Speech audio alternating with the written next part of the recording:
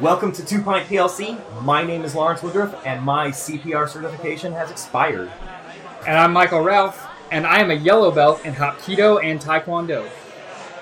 Professional discussions should not be restricted to the workday. This is our after-hours personal yet professional dialogue. So grab a seat, grab a glass, and join us. We will discuss that we might improve. This week, we are drinking O'Fallon's St. Louis Red. And just point of clarification, it is listed STL Red, but it is a reference to St. Louis. Man, I love me a red. I cannot wait.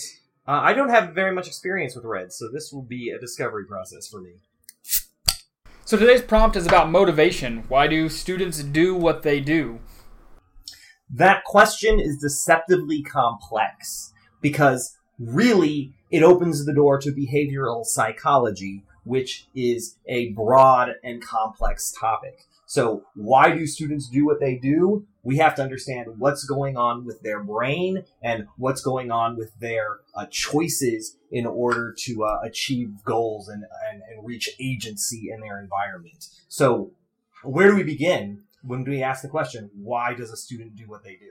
You and I are going to really enjoy getting into some of the behavioral psychology, being scientists by training. But I think at its core, every teacher is looking for what's actionable from all of this. So when we say a student is unmotivated, we are wrong. Like, they are motivated. The question is to do what? Their motivation is seeking what goal or what reward. And there's a good landmark piece of research that we reference a lot in both of our classes. I actually got it from you early on in our collegial collaboration and discussion. We talk about marshmallows. We do. We talk about marshmallows. This is somewhat of I would think, a fairly popular behavioral psychology experiment, and it's called the Stanford Marshmallow Experiment. It has been a sort of a landmark study that there have been follow-ups to. And so before we get into shoulds of the classroom, let's do a brief review of the history of this research. So, in the 70s, I'm not sure exactly which year, at Stanford, there was a study where they were exploring how students dealt with temptation. They gave the student a marshmallow, and they said, you can eat this marshmallow, but if you wait a while, I'm going to leave, and when I come back, I'll bring a second marshmallow. If you haven't eaten the first marshmallow, I'll give you both, and you can eat both. Otherwise, you can just eat this marshmallow whenever you'd like. And the researcher left, and they recorded and observed the students handling the temptation of the marshmallow. What'd they find? Well, it makes for excellent internet videos. If you Google marshmallow test, it's been reproduced since the age of YouTube a lot. And so you can see some really entertaining videos of small children in particular struggling and wrestling with the urge to eat the marshmallow. They smell it, they nibble it. Some of them are very blasé and just, I'm going to eat this right now. It makes for really good video. It's actually born out of a guy that you've referenced before. Piaget did some work in 1970, and then this was done in the mid-70s, 74. And they found that some students successfully wait for marshmallows, some students fail to wait for marshmallows, and upon follow-up and long-term tracking of these individuals, they find that there's a significant correlation with a lot of the fundamental hallmarks of happiness and success in life as far as earning potential, and I don't remember some of the other indicators that were in that. Money, but it wasn't just money, it was also relationship satisfaction, family life satisfaction, just general well-contentedness and happiness with their life was highly correlated with the ability to not eat that marshmallow. So this was really about delayed gratification, and it had become the general wisdom as a consequence of this paper that willpower and the ability to delay gratification is a key indicator of lifetime success. So roll the clock forward. We have this ethereal, this occult willpower that we sure hope that we are born with because it is a good indicator of success. Roll the clock forward to 2013 and we see the paper that we're actually discussing today, where the researchers investigated where does this willpower come from? Is it something that can be cultivated, or is it something that they just have or don't have? And we found that it's a lot more well defined, and a lot more emergent than was originally suspected in that original research. What did they find in 2013? The updated question they had was, why do some students fail and some students other, and what if any environmental factors can play a role in that? And they presupposed something that not all adults do, was that children, maybe they are making rational decisions after all based on the information that they have. So if they're making a rational decision, maybe they're basing their choices on some external factor.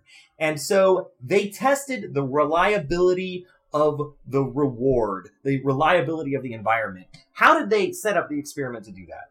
So basically, they recreated the original marshmallow experiment, but with one tweak, one change. For some students, for some children, these are relatively young children, they demonstrated for them that adults can be trusted. The adult told them they would do something, and then they did it. They did it as described, and then conducted the marshmallow experiment. For the other group, they had the adult say that they would do something. Hey, I don't remember what it was. I'm going to provide you some art supplies to play around with. And they said, oh, sorry, I don't have them. You're not getting that thing. And then did the marshmallow experiment. And they found that treatment mattered a lot. That treatment really affected the way the children behaved in response to this new proposed reward they were going to get from this adult. And by mattered a lot, the difference was pretty impactful. The group of elementary school kids that were experiencing the unreliable researcher gave up and tapped out and ate that marshmallow after an average of 3 minutes and 2 seconds. Whereas the students who were exposed to the reliable researcher and expected a reliability of reward waited an average of 12 minutes and 2 seconds. 1 out of the 14 in the unreliable condition waited the max 15 minutes and got that second marshmallow. 9 out of the 14 in the reliable condition waited max time and got that second marshmallow. So what does this mean for the ethereal willpower that was originally identified in the 70s is then the question. So what? So if I am reliable, somebody believes in me, and if I'm not reliable, somebody doesn't believe in me. What can we do with any of that information, I think, is now the question. So what does delayed gratification then have to do with our classroom? How is eating the marshmallow relevant to what we do in our classroom? But it always goes back to our goals. We want to encourage them to struggle through disequilibrium in order to develop their schema of whatever content or concepts we're working on. But that requires some delayed gratification. The satisfaction for working through that state of disequilibrium comes from developing competency, but it doesn't come instantly. Growth requires struggle. So if they do not believe that there's going to be a reliable competency payoff at the end of this struggle, they're more likely to tap out. But if they believe that there will be a reliable payoff, they're more likely to stick to it. So how does that work? It comes back to an original body of work that suggests that people are actually pretty good at making predictions for future events when they have a deep background familiarity with that event upon which they can fall back. We don't always articulate our understanding of those events with statistical reliability and numerical description, but it's been found in a number of studies, and I'm citing from a book that I read recently. Algorithms to Live By is the book that I read, that described a research space that suggested that people are really close to making optimal predictions for events on really small data sets when they know a lot about that space. For instance, if I'm asked to predict how long somebody will live based on how old they are right this second, I can make a really good estimate for that, for the actual answer to that problem. And it's bizarre because that's so little information, it's almost offensive that somebody can make a good prediction about that. And our students have a lot of information about what happens in our school system. So let's imagine a specific student. I had a student, I taught honors biology for the first time in my career this past school year. And so I had freshmen who were coming in, and I thought this is their first exposure to biology. But they've had 8, 9, 10 years of formal schooling to this point. And so they've got a lot of information about teachers telling them things and then stuff happening after they're told that. And it's not always the same. It's not always consistent, especially in the honors environment. A lot of my students have been told, you have to work hard. But what they actually meant was, you have to do what I say a lot, which is not necessarily the same thing. And you say growth requires struggle, but that's not always what's incentivized in their past experiences. So I had one student in particular who it took her 3/4 of time in my classroom of her seeking the specific steps required to get the points in our class before she was willing to take a risk and say, if you tell me I will struggle, I will be safe and I will get better and I'm willing to try. It took 3/4 of the year for her to be willing to take that risk.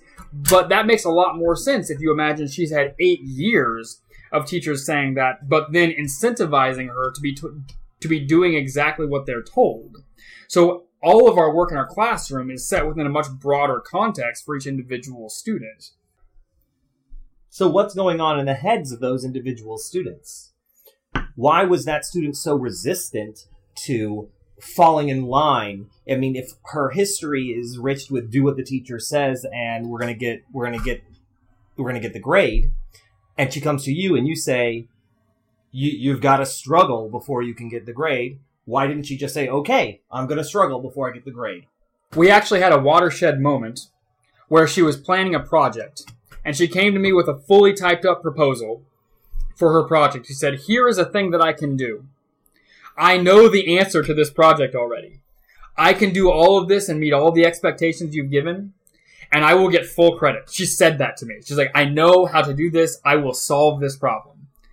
But this is boring. And I am not gonna be challenged when I do any of this. Here's what I actually want to do. And it was research grade genetics, folks. It was something that was far beyond her capability. She said, this is what I want to do, but I have no idea how I will do it. It's entirely possible I'll fail. I don't want to fail this project, but if I can safely take this risk, I want to. And she was just honestly asking me, if I take this risk, am I going to be punished? Am I safe to do something where I might fail, but I will grow, versus doing something that I know I can succeed at, but I will struggle none. Threatened, the students are always seeking behavior to avoid threats. We are all always seeking behaviors to avoid threats. We can't stop trying to avoid threats. Our brains always are trying to avoid threats. So what is that about? Well, there's a part of our brain, the part of our brain called the amygdala.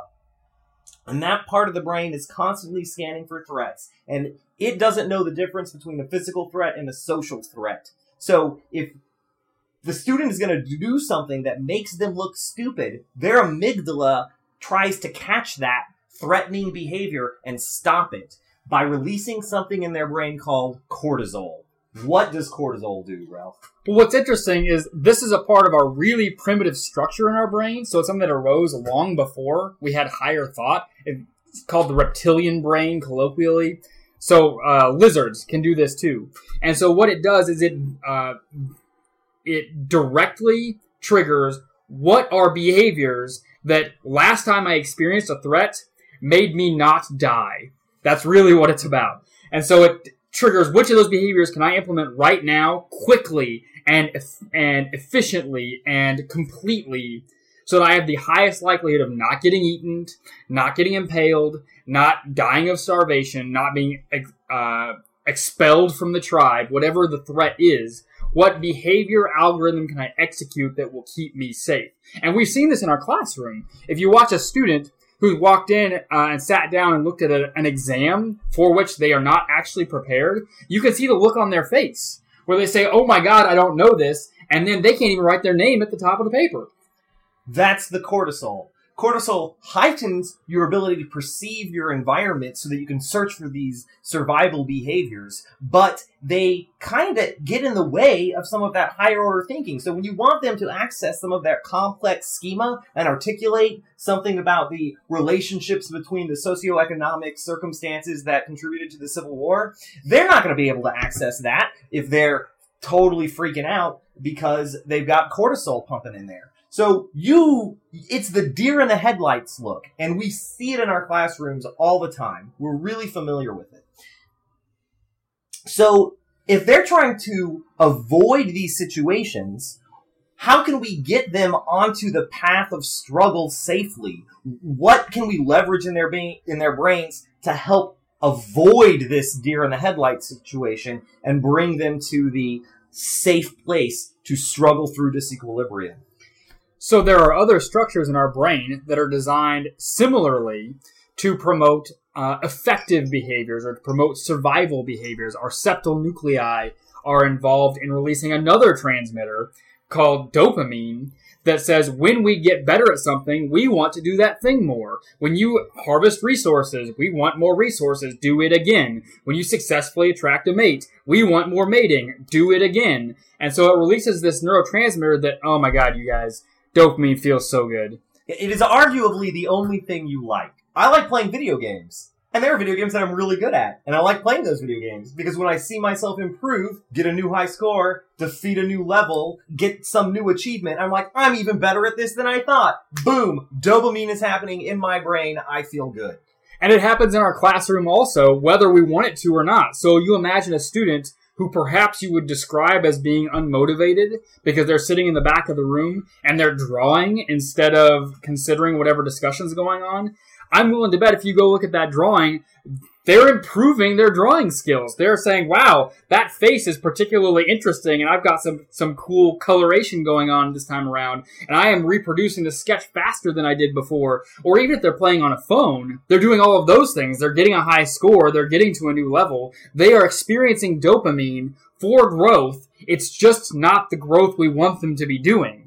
So when we say unmotivated, we just mean motivated to seek improvement in other areas that are not contributing to growing competency in our classroom. The performing arts, they've got this locked down. Students go home and they play their instruments for fun on a pretty regular basis. Athletics have got this locked down. When you've got a players-only meeting because they want to figure out how to solve the current problem, because they want to experience more wins. I want to have more passing yards. I want to have a higher free throw percentage. I want to get a new PR in my running time. Whatever it is, we are locked into this because they've got really concrete feedback. Our trick is how can we ensure that they experience the dopamine in our classroom? And how can we ensure that they are not escaping threats, that they are not dealing with cortisol bombs when they should be developing competency? Those are really the two problems we've got to navigate if we're going to have motivated students. Which of those you want to talk about first? I want to talk about avoiding cortisol first. Yeah, cortisol is terrible. Cortisol is terrible. It's terrible for a lot of reasons. The part of your brain that I think is one of the workhorses of schema development is your hippocampus, which takes information from the area that you're consciously thinking about, and then it stores it in different parts of your brain, and then when you need that information, it goes to those different parts of your brain, and it brings it back out for you to think about it again.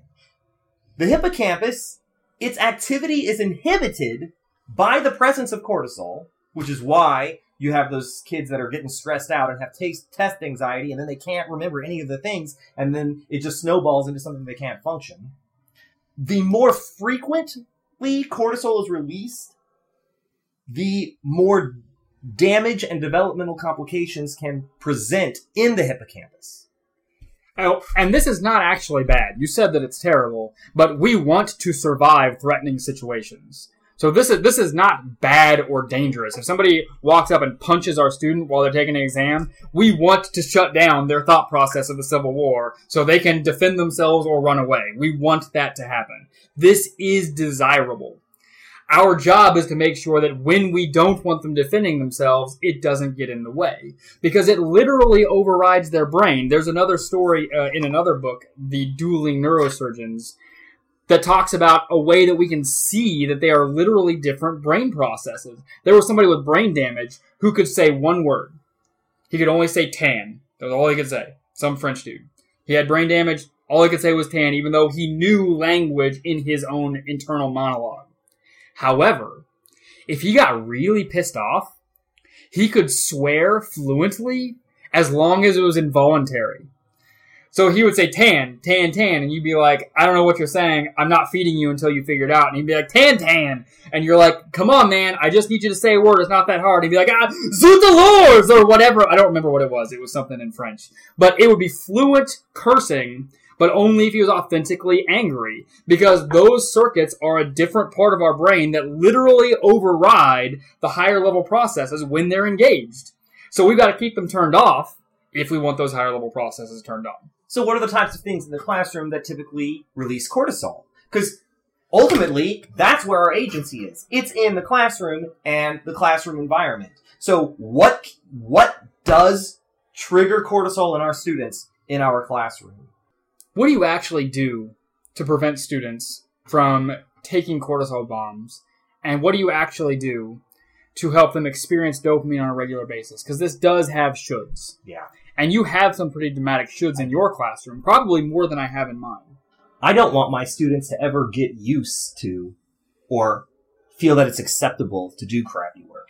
I tell them I would rather you turn in something excellent late than garbage on time.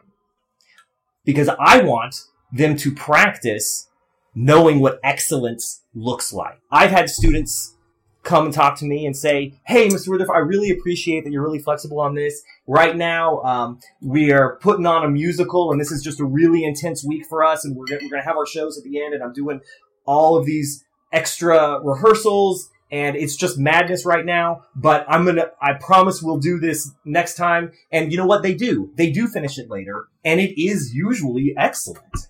Because they know that they can safely put in the time to invest and struggle through that disequilibrium later. Well, what I think is worth observing in that story is some of you are thinking, I will have students who will use that as an excuse and then not do it excellent later. And you're right. And I have. And I have. But then that consequence is something from their choice. And so it's a world over which they have control. And that helps them develop their own decision-making processes in the future that's not dependent on any of us setting a due date. So I think that it is superior in both cases. At the beginning of the year, they may not believe that the struggle will yield competency. But if you don't shut that door and continue to give them that opportunity, when it does happen, you can reward them. And you will begin to develop this space of reliability, which is what they need. There's some super fresh research in this space that, we don't even have the full access to the paper yet because it is brand spanking new. But it was a cultural study. They compared some Western-raised children with children raised by Cameroonian farmers. Germans. Germans, yeah, thank you. And what they found was the Cameroonian farmer-raised children had remarkably high willpower as measured in this traditional marshmallow experiment.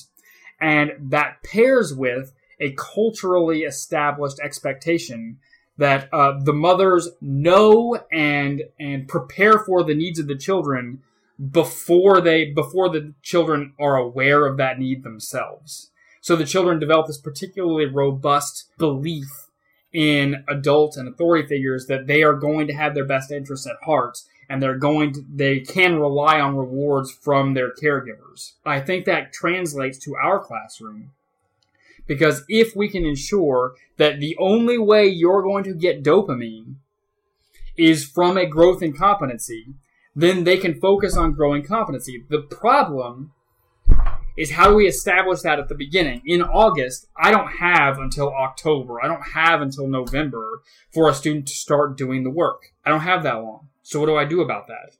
This is a mess. I mean, we're all over the place. This is so complex. Yeah. We've got mindset stuff that we've got to deal with, which is related to cortisol and dopamine stuff, which is related to the delayed gratification stuff. which is eventually is going to get to the practicing knowing stuff, which is then going to get to providing feedback and reward reliability. And then we can contrast that with our at-risk population. So, man, we've got so much to do. This is insane. The scope of this episode just blew up in my head.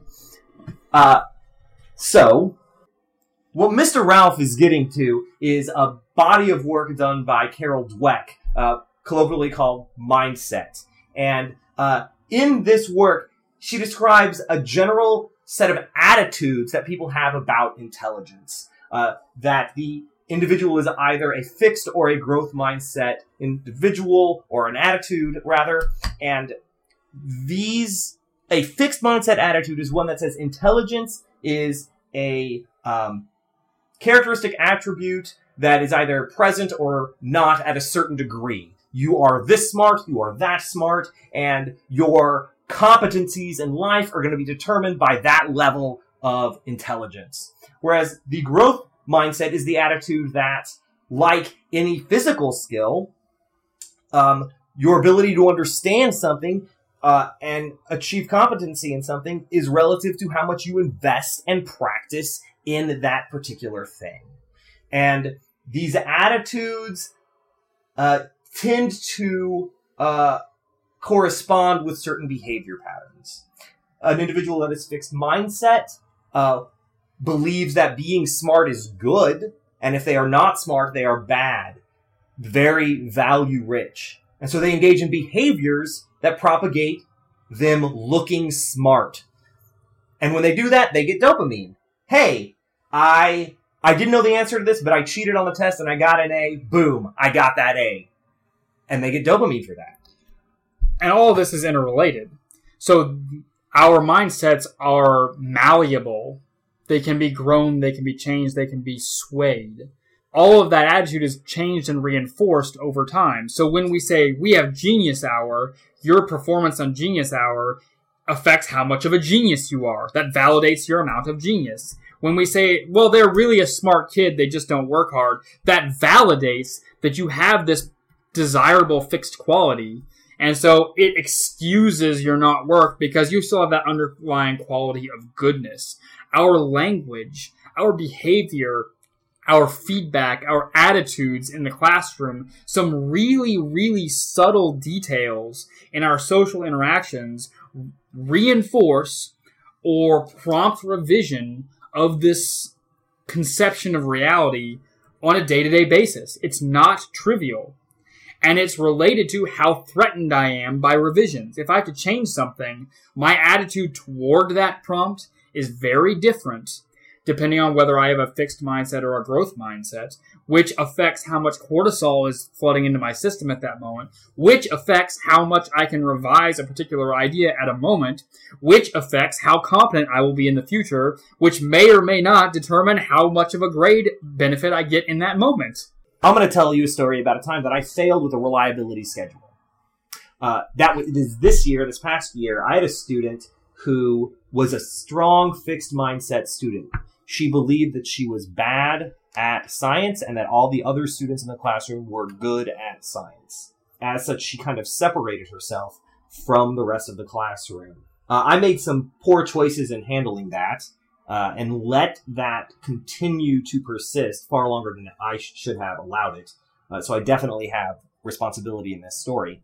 My classroom does not burden my students with an excess of out-of-school work. We have about 2 tests and maybe 1 or 2 large lab reports a semester. So there are maybe 3 to 4 grades in a semester. And this student put a lot of time and energy into producing a lab report. But that lab report was not at the quality of submission that it needed to be successful in my classroom. So I provided a large degree of heavy feedback, and I encouraged her to come in and have a conversation with me so that we could review the feedback and edit and revise and kind of guide that process so that when she goes, she could be on the right path. She chose not to engage in that process. So she took my written feedback And she did a revision of the work, and she submitted that. And though there were many things about the work that had improved, there were still many new things that she now needed to address in order to get that paper to the levels of success. So her grade did not improve as a consequence of the revisions that she did. And once that happened, she checked out for the rest of my course. In her education schema, I had become an unreliable reward giver. She had put in a lot of what she thought, in her perspective, of quality effort into the revisions of this paper and did not receive any kind of compensation for that work. And as such, I lost her for the rest of the semester. She was not engaged for the rest of the semester. When I heard of this paper, it was revelatory to me because I had been struggling with this student the entire semester, as in, personally, what could I have done? What should I have done? How could I be different? What will I do in the future? This reliability schedule is now something that I need to consider for students that are in different places in terms of how they're engaging with my classroom. It is not appropriate for me to say there is a one-size-fits-all grading schedule in my classroom. It is okay for me to say, to be flexible in response to the needs of the students. That doesn't mean I can give this student an A for work that is not acceptable for this student. But it does mean that the way I decide how to scaffold my students should be based on my perception of their judgment of my reliability schedule. Oh, man. All right, so we got to cue some stuff for next episode, next time we broach this topic, because we got other stuff to do. Edit, revise, improve. This will be better in the future. Motivation Redux, episode 13. It'll be better. Yeah, because this is an area where research is ongoing, and we're learning more, so it's going to pop back up. It is central to what we do as teachers. So while I want to apologize to you, the listener, because this was a hodgepodge and there's so much that we want to consider further, this is what we know right now, and we'll know more in the future. So I hope you're willing to revise with us. Now we do other stuff.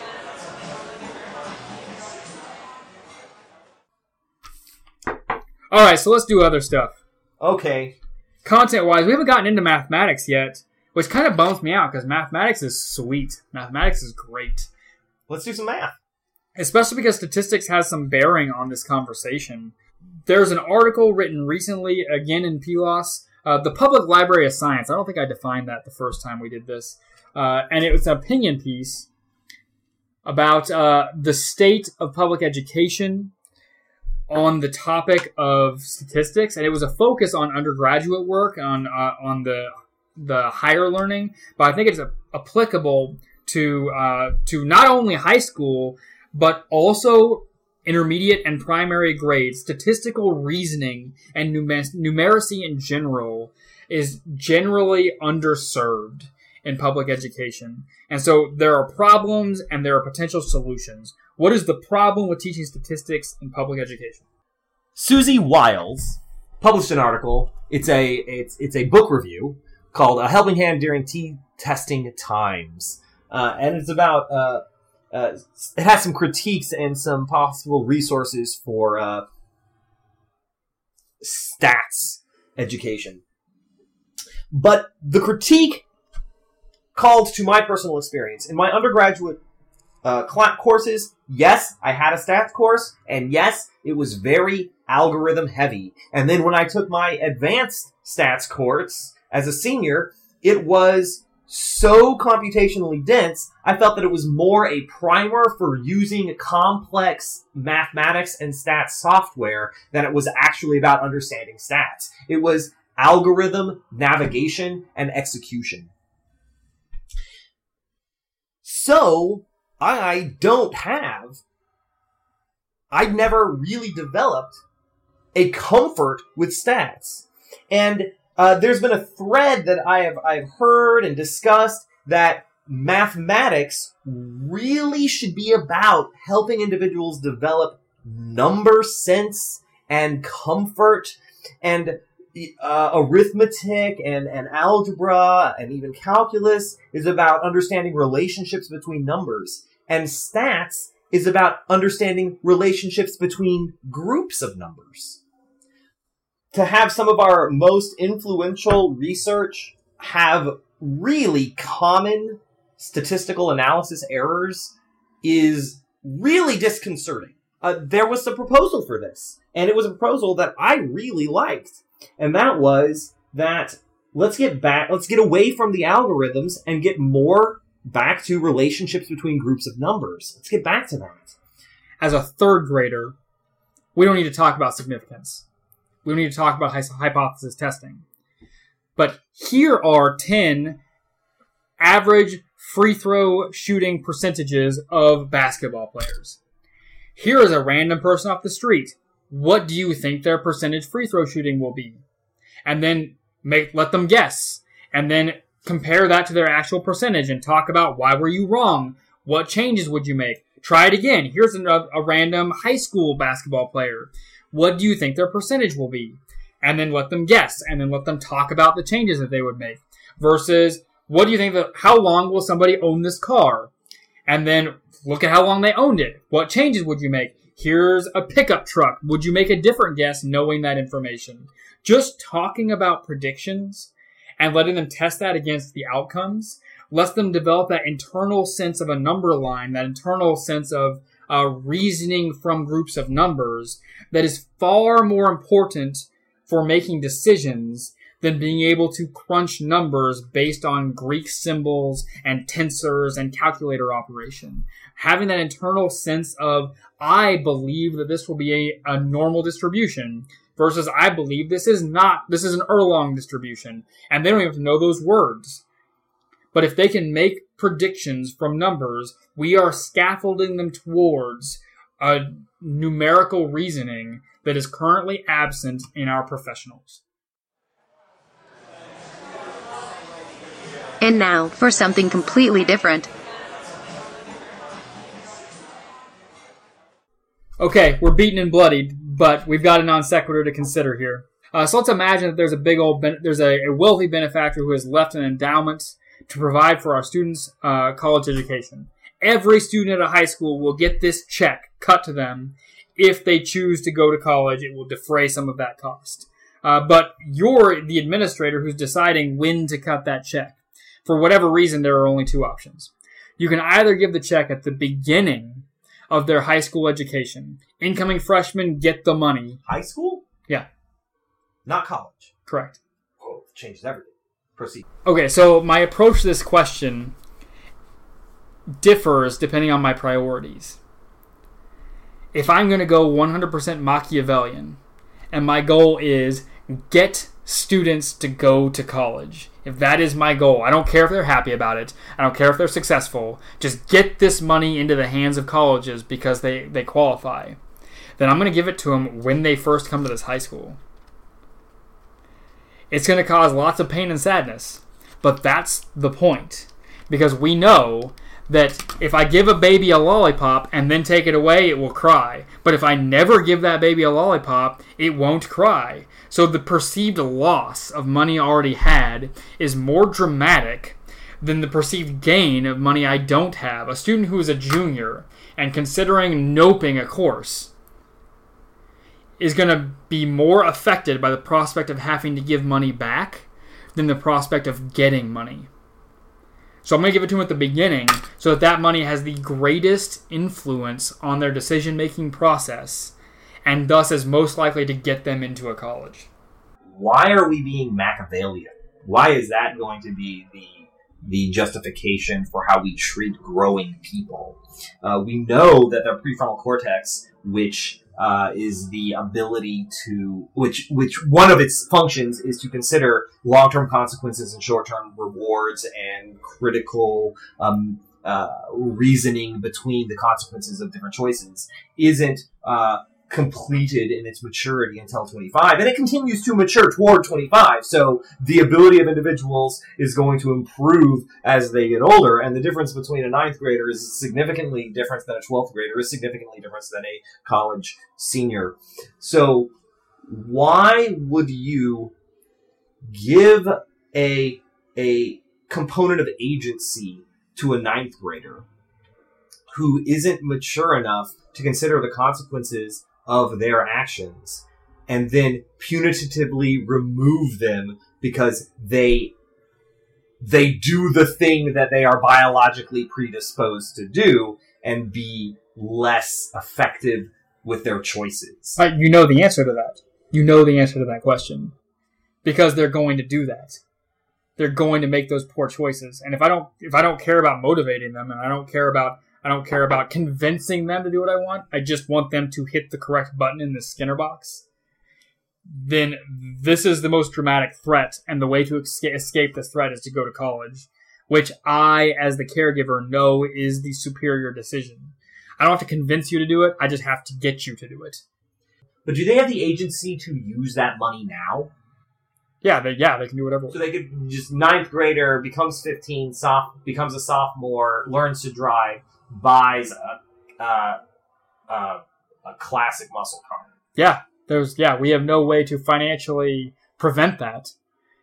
So then some of those students will do that, will then choose to not go to college for whatever. Like, I got a job, I'm fine, I don't want to go to college. So then they'll have to pay that money back. From wherever they got that money.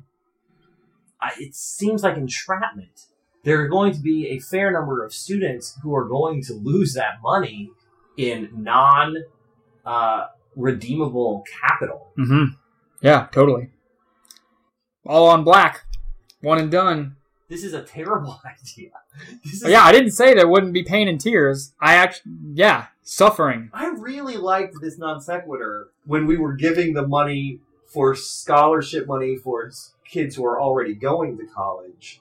And this was about college completion rates. I would imagine, and maybe I'm more pessimistic or cynical, the most common consequence of this choice would be to teach them that they make bad investment decisions. That might be a consequence, but I don't know if that's the concern of me as an administrator. The student who makes the good decision, is it any problem of theirs that their classmates are making bad decisions? Well, no, but we're an administrator, and the consequence of our choices affects all of the students, those that both make good and bad decisions. That's good. That's a good point. My responsibility as an administrator is to the collective effect of my actions. I don't know that I can overcome that obstacle. The benefit of the few is outweighed by the detriment of the many, so the net effect of my decision is an increase in human suffering, which is not my job as an administrator, and that's as stated.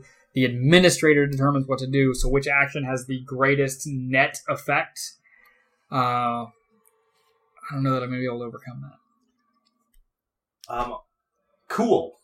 I don't think we've ever gotten to a place where someone conceded in these before. I didn't like any of that. What about the beer? I thought it was phenomenal. This is the first episode where I have drank so vigorously that I had to consciously throttle my consumption to have enough to last a reasonable amount of time. I like this beer a lot. I was neither impressed nor offended. It's lighter than I expected. I've had reds with more body than this, but it's got that. I think it's a barley flavor that's comes in the middle of the body that I really enjoy in reds. It's why I get excited for them, and that's present in this one. I taste something at the beginning that I don't like very much, but only barely, and then it's pretty clean. It's fine. That's my official review. It's fine. It bums me out that we can't get this one in Kansas, because I would drink it again. I would make this a regular in my fridge. Well, then it has an additional value to me as something I can gift to you on special occasions. If you are still with us, thank you. I don't know what this is going to sound like in post. We'll do better next time. We will revisit this topic of motivation because we need to edit, revise, and improve this discussion. It is rich and heavy, and we want to do it justice, and there is so much more to say and so many better ways to say it. So we'll try again next time. But for now, struggle well and discuss research.